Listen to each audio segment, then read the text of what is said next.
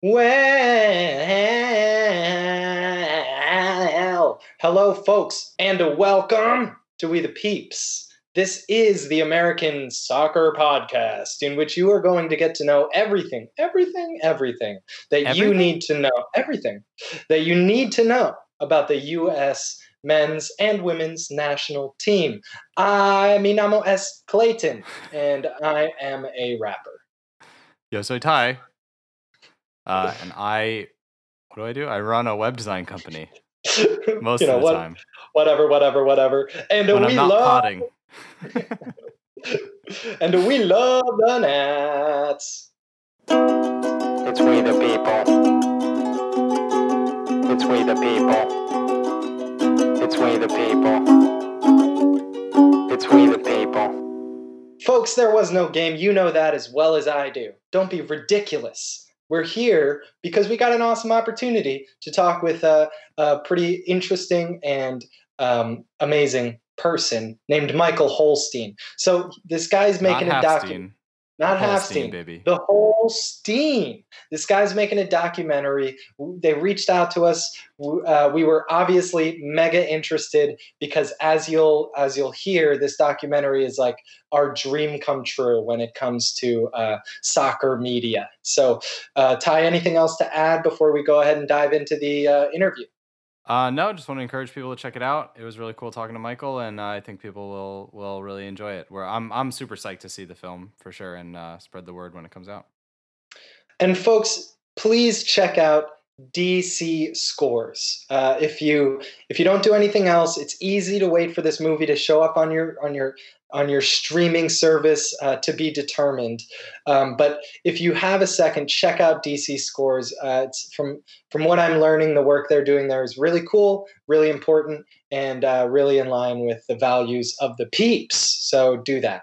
Enjoy our interview with Michael Not Halfstein. All right, folks, we are here officially live and in person with the one, the only Michael Holstein. Michael, thank you so much for joining us. Yeah, thank you. It's my pleasure. I'm excited to talk to you guys. Oh, so are we. Could not be more psyched. Michael, you're putting together a documentary. It's about soccer. And from the preview that we got to check out, I think that we are going to align on a lot of our values about the game. But why don't I hand it over to you, Michael? Just quickly, could you tell the people the sort of elevator pitch for what this project is and what you're putting together? Yeah, so Soccer in the City is a feature-length documentary about, spoiler alert, soccer in the city. And specifically, it's about sort of why America has always lagged behind every country in the world, not just in soccer in general, but in particular with integrating it into cities. You know, it's such an easy game to drop into cities. You don't need a full pitch. You know, you can put a mini pitch anywhere, and every other country in the world does that, and really has this kind of street soccer culture. And there's great inroads being made, and we're starting to get better at it, but we're super far behind. And because for so long soccer's been kind of conscribed to be the white suburban sport, the talent pool has suffered inevitably. We haven't put resources into recruiting kids for the city, growing the games in the city, making city kids, dribble a soccer ball as easily as they pick up a basketball. So our film is going to kind of look at how that's happened, why that's happened, and what might be the effect when, 10, 12, whatever years down the road, there's kids playing soccer on the streets of New York or DC or wherever, and what effect that might have on the men's national team and our talent pool in general. So what's the number one reason that you ascribe to this phenomenon? I mean, what happened? In the early 20th century, kind of all sports were relatively new, and I know soccer was happening here in the U.S. I think the U.S. played an international in I think it was even the 1800s. Yeah, no, that can't be right. But really early. I mean, the U.S. was on it with soccer. What happened, and how did we get to this place? Yeah, like in the 1930s, I think our World Cup team had a nice run, and then it sort of died as far as being a sport people cared about for like 50 years or something after that. Growing up, everybody in the suburbs played soccer. It's just what you did. You had like the expression "soccer mom" came from that, right? So it's always been this recreational sport, but I think there's probably not one reason why it sort of died in America, or at least sort of went dormant, but a bunch of reasons. Some are sort of natural, and some kind of speak to, I don't know, some of the endemic problems with America. I think there was, for the longest time, we sort of didn't adapt to it being a city sport. It was seen as you need to have this big patch of green space, so it was inevitably shoved out to the suburbs. That's, kind of the nice way of looking at why it didn't catch on. The less nice way, and maybe the more accurate way, is in a lot of ways we're sort of a xenophobic country. We we play baseball. Almost most other countries don't. We play football. Nobody else really does. And I think there's always sort of this pride in like American-made things, often to the detriment of other things. So, in part because of that, I think people saw soccer as, choose your adjective, but like the suburban sport or the sissy sport or the foreigner's sport or whatever it was. And those things just kind of got more and more deep rooted over time. We're starting to break the cycle for sure. And we can talk about that, but I think a lot of it's that. And I think maybe the other thing is like we were behind the rest of the world at it. And again, American exceptionalism doesn't really allow us to not be best at things. So rather than dig in and say, hey, how do we become best? I think for a long period of time, people are just like, hey, fuck it. Soccer's not for us. Yeah, I hear like, leave that for them, that sentiment, which is such a very like elitist way to lose. Like, oh, we're on purpose being bad at this because we don't want it. Yeah, it's a lot of like, I'm going to take my ball and go home. We're not good at this, so we'll just stick to baseball or football. Yeah. And again, it's always been played, but it's like, you play it when you're 8, 10, 12 years old or whatever, or you play it if, I grew up in a pretty white suburb of DC where everybody played it because it was the safe sport, right? Our parents wouldn't let us play football, so we could play soccer. Yeah. And in the past, I don't know, there was obviously, the resurgence in the 90s. That sort of was the second wave. If the 30s was kind of the first flirtation with soccer, the 90s gave birth to the second wave. And I think we're just now starting to see a third wave of soccer development. And that's really mostly what our movie's focused on. Yeah. So you started out, you played as a kid, I'm hearing. And so can you tell me a little bit about your relationship to the game on a personal level and how that evolved into actually doing this project? Was there a moment? Is it a group of friends who decided to do this project? How did that come about? So I grew up playing. I played football for like a year and broke my shoulder. And then my Jewish mother declared that my football days were over. So I played baseball and soccer all through high school. And eventually I made my way. I kind of a circuitous college career with a little break in the middle. But when I went back to school, I went to University of Miami and ended up playing there on like a club level team. There wasn't varsity for men. It's a varsity sport for women because Title IX, obviously, we're traditionally a football school, so that sucks up a lot of scholarships. But I played on the men's team there just for a year until I realized that I kind of sucked at it, and it wasn't really it wasn't worth it anymore. Like I enjoyed it, but I could play for like my fraternity team instead of playing at a sort of higher level. But during that time, a friend of mine who was on my team was from England and said, "Listen, you gotta pick a Premier League team to root for. It's the best league in the world, and it'll make you a fan." And this was right around the 90s resurgence of it, and you could root for the men's national team in the U.S., but outside of that, there was nothing to really follow. So he says, pick a team for whatever reason. So at the time, I was a big fan of Oasis, of the band Oasis. Oh boy, here we go. And they were Man City guys, still are. So I picked Man City, and I told my buddy this. He goes, "Oh, Man City, fuck off with Man City. They're terrible." No, man. Well, yeah, you're OG. Oasis. You're OG. If you got in there, you mean Man United, right? No, the blue ones. So, so I just started rooting for City. This is in the early to mid '90s. Good for you, man. Way to get on that. I can't. It wasn't like I was pulling for the underdog. I was just like, cool. I like Oasis, and that's who they like. So, so that just made me a fan of the sport for a while. And then, I graduated school and went to work in television, producing TV and movies and things like that. And then I've done a lot of unscripted TV, for Travel Channel, Nat Geo, PBS, things like that. And about a year and a half ago, a friend sent me a job posting for this organization in DC called DC Scores, which we can talk about. It's an amazing organization. It provides free soccer and more for about 3,000 low-income kids throughout DC. And then nationally, there's 12 chapters. So it serves, a much bigger number. New York has a really big chapter, and Bay Area of California is big. Los Angeles is big. So a friend sent me a job posting. They were looking for someone to overhaul their marketing and communications. And for the longest time, I'd wanted a reason to be able to make a soccer movie.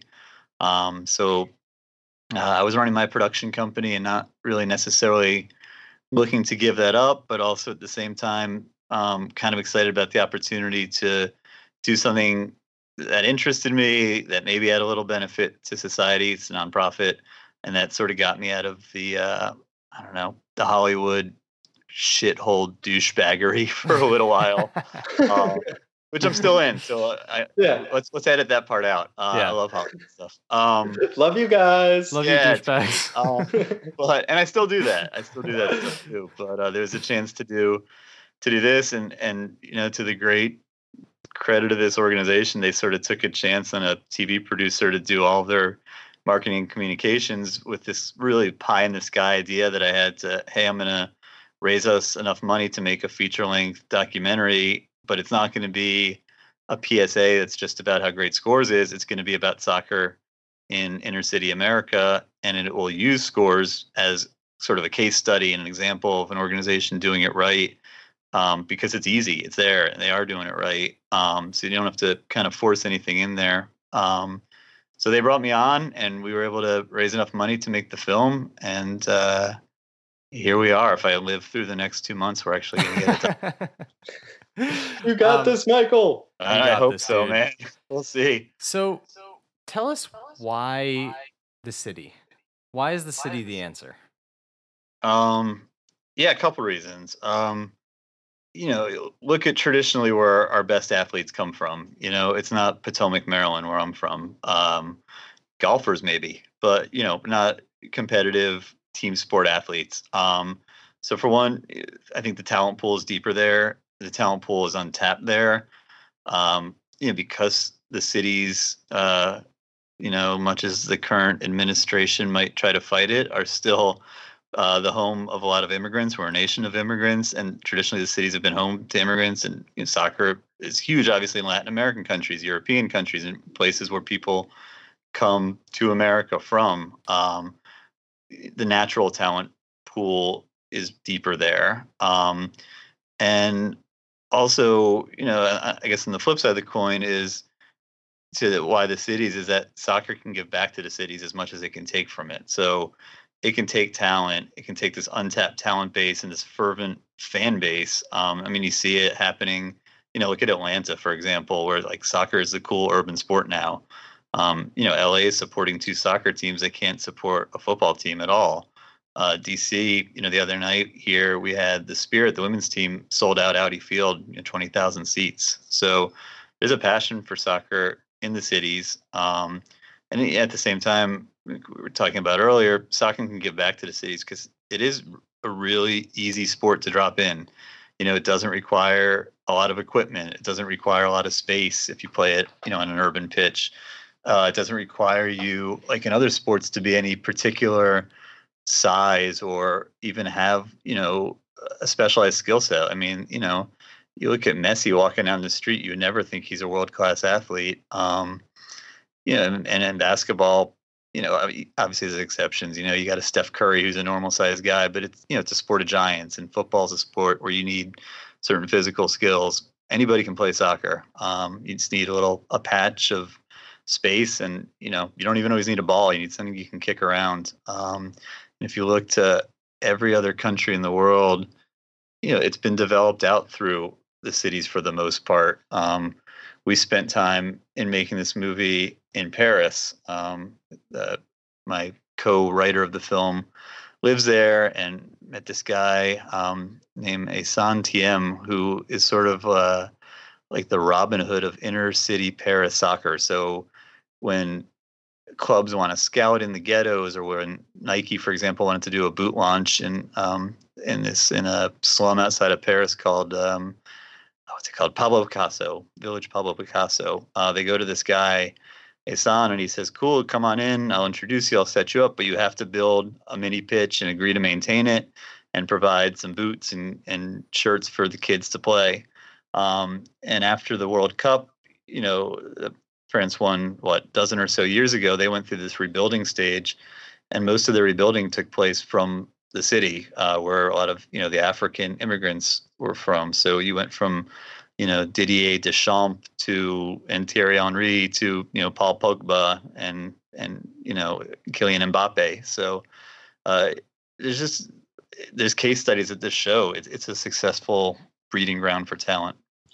So you've been kind of like traveling around, checking out different, I'll say street soccer scenarios. What's been the biggest surprise for you in this process of discovery? That's a good question. So when we started making this film, and you see this in the original sizzle reel, sort of we were coming at it from like, what's wrong with soccer in America and how do we fix it? And there's still that, but one of the things we've discovered in doing this is that it's in process. Like, we don't have to start trying to fix it. People are doing it. And whether that's a nonprofit like a DC Scores, or a club like NYCFC, which is doing amazing stuff. Philadelphia Union's doing great stuff, or just, individuals. Kyle Martino is a huge advocate for it. At NYCFC, they have a guy named Paul Jeffries who played professionally in England for a minute, and runs this program called Saturday Night Lights now at schools up in Harlem, that are, not just finding players that are going into the pipeline for professional development, but also they're bettering themselves, and some kids are getting college scholarships for it and things like that. So I guess the big surprise is that there's a thriving culture of soccer. Like we say, Audi Field is, the hot spot in DC. Atlanta is just popping all the time. So as a spectator sport, there's a thriving culture. You see more and more people walking around wearing, Premier League team jerseys and things like that. But also there are people doing really cool things in the space. So if I can tell you I'll tell you one example quickly. We were up in Philly filming with the Philadelphia Union with Mark McKenzie and Austin Trusty, who are both homegrown guys, and live nearby the stadium and just straight through the pipeline. And they're great stories in their own right. And the stadium in Philly's in Chester, which is about as rundown a town as you'll find. But for 30 years, Chester High School hasn't had soccer. They eliminated the program about 30 years ago. And the union has committed to restart it, I think, starting next year. So they're building a pitch. They're committing to fund it, to give them equipment, to provide coaching and all that. So I think there are people who really believe in the power of sport and sort of the democracy of the sport, and just doing really, really cool things about it. That's great to hear. I'm curious. We're always thinking shit's about to pop off when it comes to soccer in this country. Yeah. I've always felt like, it's just, we're just a couple years away. We're a couple years away. If only we could get a couple pieces to fall. And I'm wary of being too optimistic, looking at these signs and thinking like, that this is finally going to happen, that like this cultural shift is going to take place, because that's my dream. Like, and we'll get more into our history and how, you know, our stories play into this, but how do you assess where we're at, and with all these changes and these developments that you've been mentioning? Like, do you think that the pace of those changes is increasing? Like, do you think that we're on our way to something different, or, you know, are we kind of like, you know, is it still isolated? Like, should we expect, you know, big changes soon? When do we win the World Cup? Yeah. Well, Thank you. so, That's I really mean, my question. Yeah. we're hosting it in 7 years, so at least we know we'll qualify for that one. Unlike That's last good, year's. 32nd place, baby. Yeah. Oh no, we're only Oh. 48th place. Crap. Oh man. Okay, I go bet, ahead. look, it's a step in the right direction. I mean, you have to compete in it before you can win it. So just getting back into it will help. Fair, Yeah, it's fair. still disappointing. I mean, I watched, this summer, watched all the men's national team games, and it's not a great squad. I think things are changing. I don't know, man. I think we're going to win a World Cup in our lifetime. Yeah, there it is. But I don't think it's going to be in the next 8 years or 7 years. I don't think we're going to win the one we're hosting. Yeah. Yeah, there's great talent. It's an interesting space right now, because to incubate our talent and make them the best, we have to ship them off, right? So Right. Christian Pulisic goes off to Chelsea, because if he stayed here, he's not going to be playing against the best players in the world. So I think there'll be a little bit of a hurdle with that until we get MLS. I think is really growing and doing great things, but it's certainly not on par with the big European leagues. Yeah. So I think, And it's a weird kind of tit for tat with that, where European leagues are becoming more interested in young American players because I think of like the TV viewership and things like that. And so like there was a brief moment where it was like maybe MLS was better for development because European teams weren't finding American kids. And then that quickly got eclipsed when European teams became interested in American teams. And we're kind of back to where we were, even though the MLS has like steadily progressed. Yeah, and the weird thing is we have to be careful with who we ship off to the European teams because, Pulisic is playing, but what good would it do to ship somebody off to play on the best team in the world if they're not getting first team minutes? Right. So when we talk to Claudio Reyna, Gio is 16 or so, and in that kind of elite group of next level American players. And I know for Claudio and his family, it was hard because he's the sporting director for NYCFC. He's one of the best American players ever. Obviously, he played for Man City, but I'm sure they would love for Gio to be able to stay home and play, for NYCFC or in the MLS pipeline. But if he wants to be a world-class player, he's over at Dortmund for a while now. So when that changes, I think it'll help. Not to go too political, but the current immigration backlash in the country certainly isn't going to help. Things out if we're not allowing people into the country or discouraging people from coming. That's going to be a hurdle. It does not help, and it also doesn't help for the second generation people who are Americans, but who maybe like what's his face, Jonathan Gonzalez, who went, dude is American, right? But he felt like there just wasn't interest, or he wasn't being nurtured, and so he rightfully, for him and what's best for him, chose to play for Mexico. Yep. And that sucks for us, and that's on us. But I think that xenophobia that you're talking about is very much at play there. Yeah, and even when we were out filming, I think we were in New York. It was when sort of this first round of talk about these ICE raids are going to go out and start rounding up immigrants. And we talked to parents of kids like, oh no, we're not coming out. We're afraid to let our kids go out and play in this league because, ICE knows that it's a lot of it's all Hispanic kids, and it's a fertile ground for them to come round people up if they wanted to. So that kind of stuff is certainly not going to help. But on the flip side of the coin, making soccer cool does help. So what's going on in Atlanta, is amazing. And what what NYCFC is doing with New York, where kids, it's the cool thing to do on a Saturday night to go to this gym and kick around, that's helping. So making soccer cool, it helps, and you're planting the seeds, and maybe it's a generational change that takes us 20 years to get there.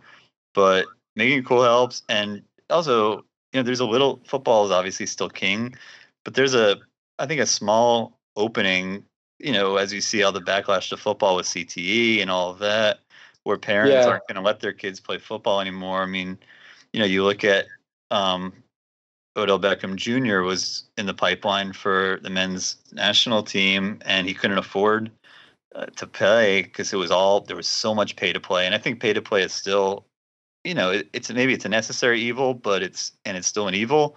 But I think it's being diminished a little bit, slowly but surely. And again, that's something else we kind of learned during the process of making this movie. But it's great. Yeah, creating opportunities will help. Letting people into our country will help. Making soccer cool will help. And so speaking of making soccer cool, your movie is the only one I care about right now, but did you see that the movie about French street soccer on Netflix? Concrete Football. So, Concrete Football, thank you. Watched the last Man, week, actually. What a sick flick. Love that movie. And talk about making soccer cool. One of the great one of my favorite moments in that movie is when the kids are talking about how they want clothes that look cool and that they can ball in, so that they can be on a date and then go play soccer and impress their date. Yeah.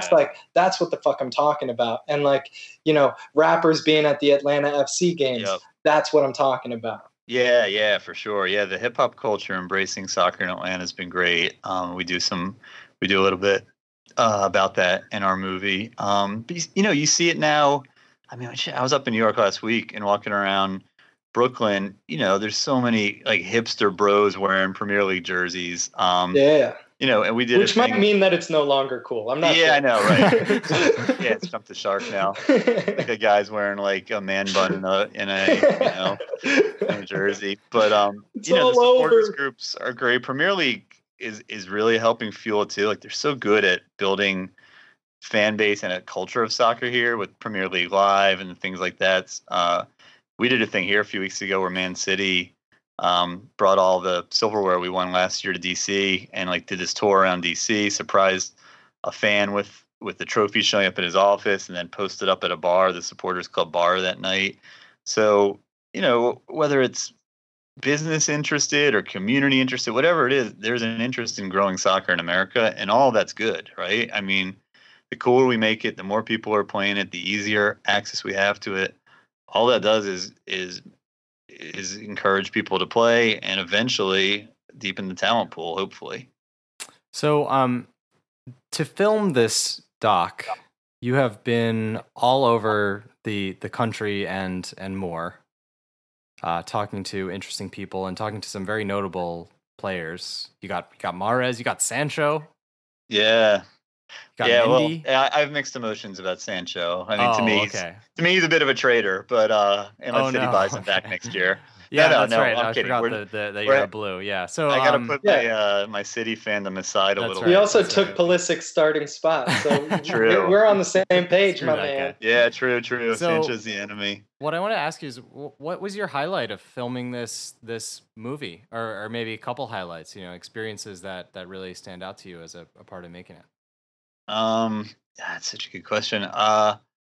It's been fucking awesome. I mean, there's been it's really, it's tiring, and I'm really glad this isn't a video podcast because the bags under my eyes are legit. But I'd say that, kind of the cheap answer, the coolest part is seeing that what we hoped was going to happen is already happening. So I think that was the coolest overarching thing. But then it's sort of individual moments, getting to interview Claudio Reyna was amazing. Sick. That was dope. I mean, I was just looking at a list today, and he's, widely considered to be number 1, 2, or 3 most important American player of all time. And such a good dude. Mount Rushmore. Done so much for the game. Yeah, for sure. And it's a great guy. So that was definitely a highlight.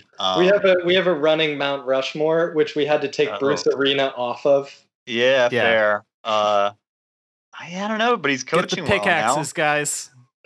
No. Yeah. He's a tough one. I mean, but even the real Mount Rushmore, you go back and look at it now, and you're like, how the fuck did that guy get? Yeah, that's true. I want a couple of them back. It's like a digital Mount Rushmore now, so you can people off. It's a hologram that's got Barack on it. Right, that's right. Live time. Interviewing Raina was great. In Philly, we got to hang out with Mark and Austin. Was awesome. Spent a day with them and kind of went back to the pitch where Austin grew up playing, which is, like I said, right outside of Chester.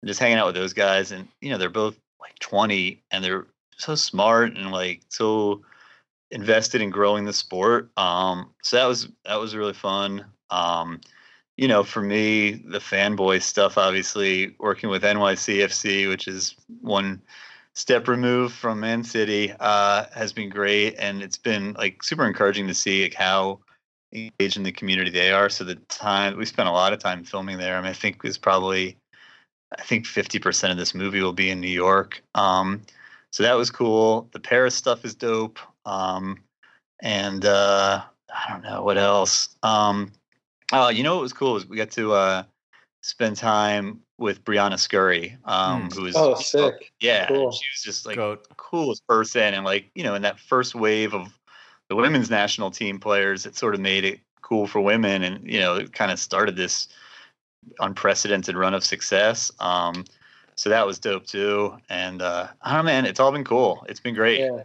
By the way, did I say Barack? I meant The Rock. The Rock. The Rock. That's I mean, The Rock is future, on my future president Dwayne because he's a Hurricane. So that's right. That's right. His starting defensive tackle to Warren Sapp took his spot. So that's right. Oh my God. Real quick, just want to share a quick story. I was on the Acela once for business, and I go to connect my Wi-Fi, and I see Brianna Scurry's iPhone in the Wi-Fi list, which means I'm on the Acela with Brianna Scurry, and to my dying day, I'll always regret not scouring the aisles for Brianna Scurry. Just walking up and down. That's so funny. You know what? She's really cool, so she would have been up for chatting with you if you had. So next time, hopefully, I gotta hit the Acela. One of the premieres, and you can have your chance. Yeah. So I want to ask you specifically about Trusty and Mackenzie, because they to me like epitomize what we're looking for in our youth teams. Like they were kids who have come through this system, and I think probably Mackenzie a little bit more is like Europe ready soon. Yep. But Trusty, even, I mean, he looks great. He's become integral part of the team very early, and like we're with all due respect to the college system, we're not super interested in seeing more of our best players go that route. So like the fact that these are like two homegrown kids who've come up together, who've helped each other in the process, like I think that's where we want to be. So tell me, a brief tidbit of what they reported to you about how their narrative developed, and how like what kind of went right for them in their development that led them to the places they are.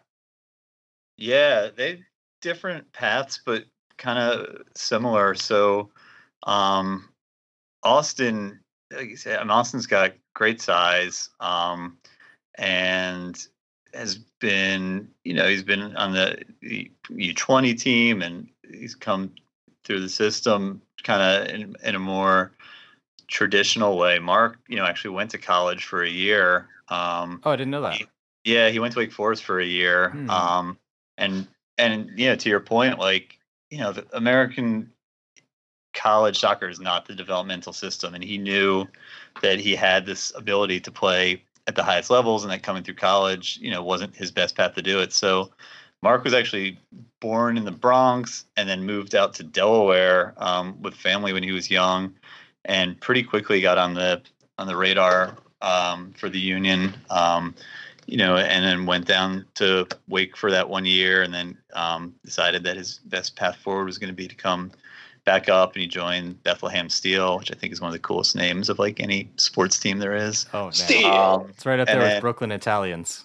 Yeah, I know, right? Amazing. So his pipeline was, kind of more traditional. The less traditional one, having gone through college and then back into the professional team. And Austin's been there all along. The cool thing with those guys is, they play more or less the same position. I mean, they're both defenders. They're really both ideally suited to be center backs. And they're best friends. Like, and you can tell, and you'll see in the movie, like, in how they interact with each other, that they really don't see, obviously play two center backs, so they don't see themselves as fighting for time, but as kind of iron sharpens iron. So they make each other better, and I think their friendship will contribute to their success, at least, as long as they can stay in Philly. I mean, they go to the national level, obviously playing defense, the partnership and the communication is such an important part of being good, good at your job. But I don't know, what's striking with them is I think like how much they cared about it. They both chose soccer over other sports. I think with Mark, he was a really good, I might be mixing this up, but Mark, I believe, is a good baseball player too, and could have gone that route. And Austin, is 6'4" or something, so obviously he's a basketball player. But they both chose soccer, and it's not. And we talked about this in our interviews with them. Like for two black kids from the inner city, for the most part, like they tell their friends they're playing soccer, and their friends like, wait, what? So for them to kind of be on the tip of the spear, that was cool. They've been dedicated to it. They're really dedicated to nurturing younger than them and up and coming talent. So you talk to guys like that, and it does get you excited about what's to come for America. That on a lot of levels, that there's that there's not this stigma in communities that like soccer is not the cool sport anymore.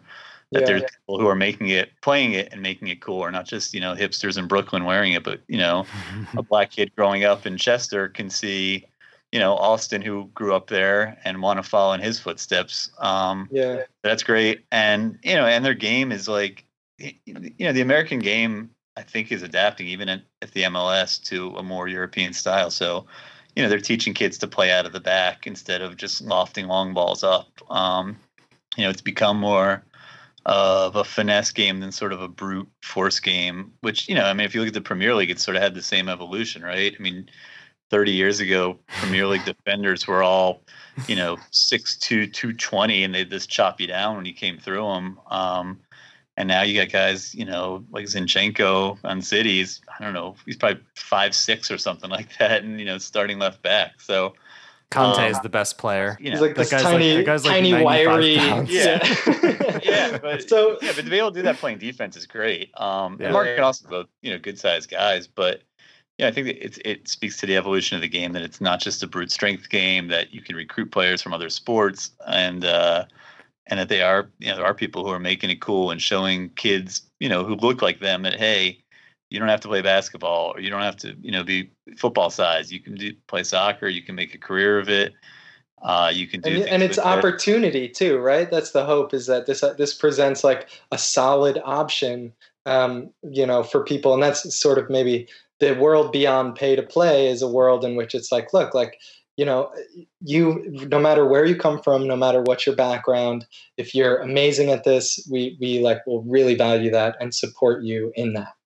That's like, and I do think to some extent it might be the only sport where like you do not need to have a specific physical skill set to be great at it. Yeah. You look at, I can bring it all back to City always, but like, Kevin De Bruyne looks like a normal dude. He's good size. He looks like a pro gamer. Athletic.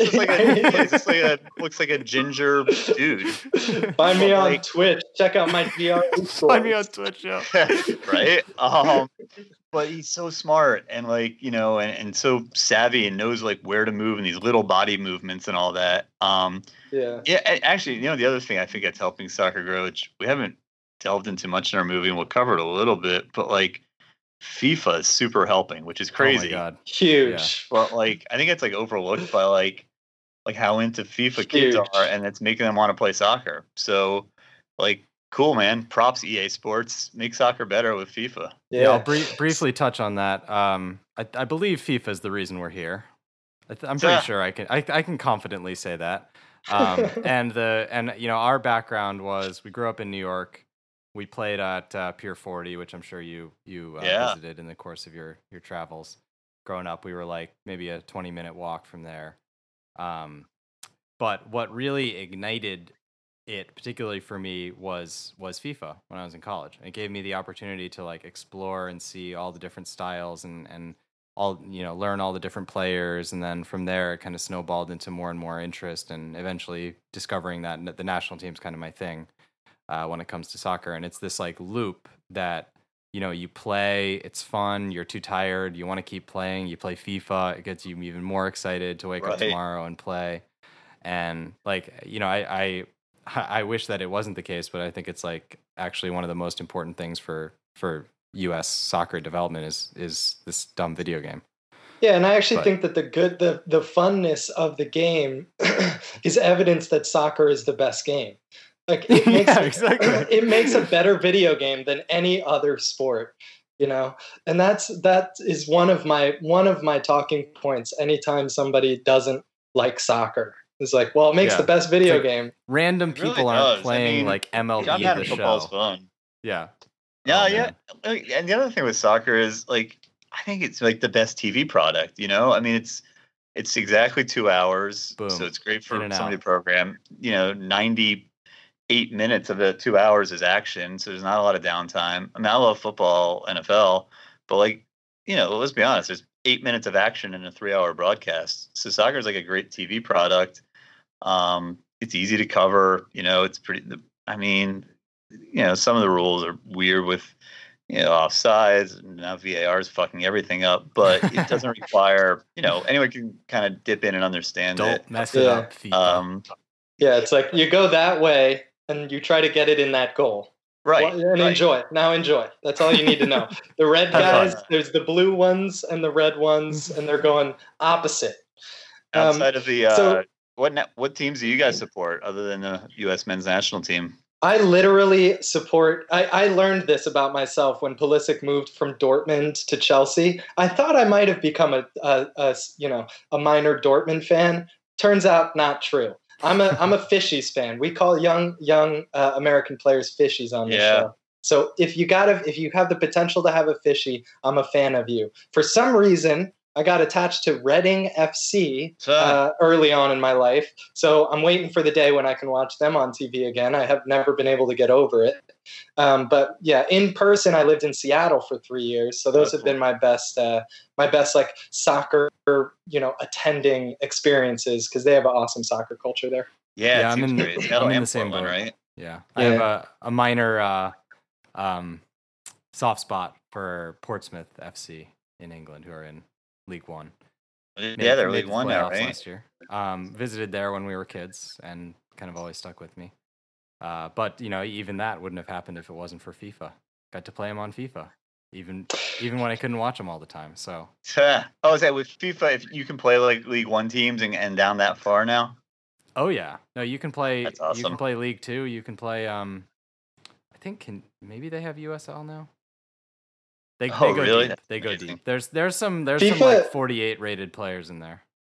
Yeah, we've talked about on this show about how FIFA has low key become the most reliable and consistent rating system for players that there is. It's like the amount of detail put into this is like incredible, and it's actually genuinely a solid resource. But players get pissed when their ratings aren't good too. But the most important thing about FIFA is that it makes people go play in the street. Yeah. And that's why we're here. We love the that's why idea. We're here. We're so happy that you're doing this. And we want I think everybody who listens to this show is going to be definitely inclined to enjoy the film. So we're happy to be spreading the word and look forward to continuing as you head towards your release. Cool. Thank you so much. Yeah, definitely. Should we do some plugs real quick? Yeah. I'll do a couple quick plugs if you don't mind. So people can follow us on social, on Instagram, Facebook, and Twitter. It's all at SITC Movie, so Soccer in the City Movie. When we were going to get that site, it kept getting confused with Sex in the City, like that show. But it's SITC Movie. You say horrible show? That's good writing, man. Give it a second chance. Carrie Mr. Big was very engrossing for sure. Follow us on SITC Movie. We're posting content up more and more as we get closer to the first premieres, which you can plug that. October 10th, we're having a screening in Washington, D.C. And then probably a week or so later, working up the date. There'll be a New York one, and at some point a Philadelphia one. And then the film will be available in late October, early November. We'll be able to share with you very soon where. We're still in talks with the big streaming services that you would think we'd be in talks with. We have one offer, and we're waiting for a couple others so we can play them off each other a little bit. And but it'll be available nationwide, worldwide, everywhere. Screening in New York, screening in DC, screening in Philly. People can, I don't even know what my Instagram is, but they can find it from the films if they want to see me post like random stuff about Man City or the New Orleans Saints every now and then. And I don't know. That's enough plugging, right? Is there anything else? That's right. What's your mom's Twitter? No, just kidding. No. Content based on our texting skills. All right. Well, Michael Holstein, we are so grateful not only for the work that you're doing in general to boost this game, to bring us that much closer to the World Cup on the soft skills side of things by creating this movie, and for joining us, for taking the time to hang out with us on this little upstart podcast that we love so much, dude. Thank you. You are part of the solution, Michael. Yeah, thank you. Well, for most of my life, I've been part of the problem, and whatever it is I do, it's good to be on the other side. Thank you, guys. Yeah. We love what you're doing too, and our missions are aligned. So let's keep it up and hope that we win a World Cup someday. It's we the people. It's we the people.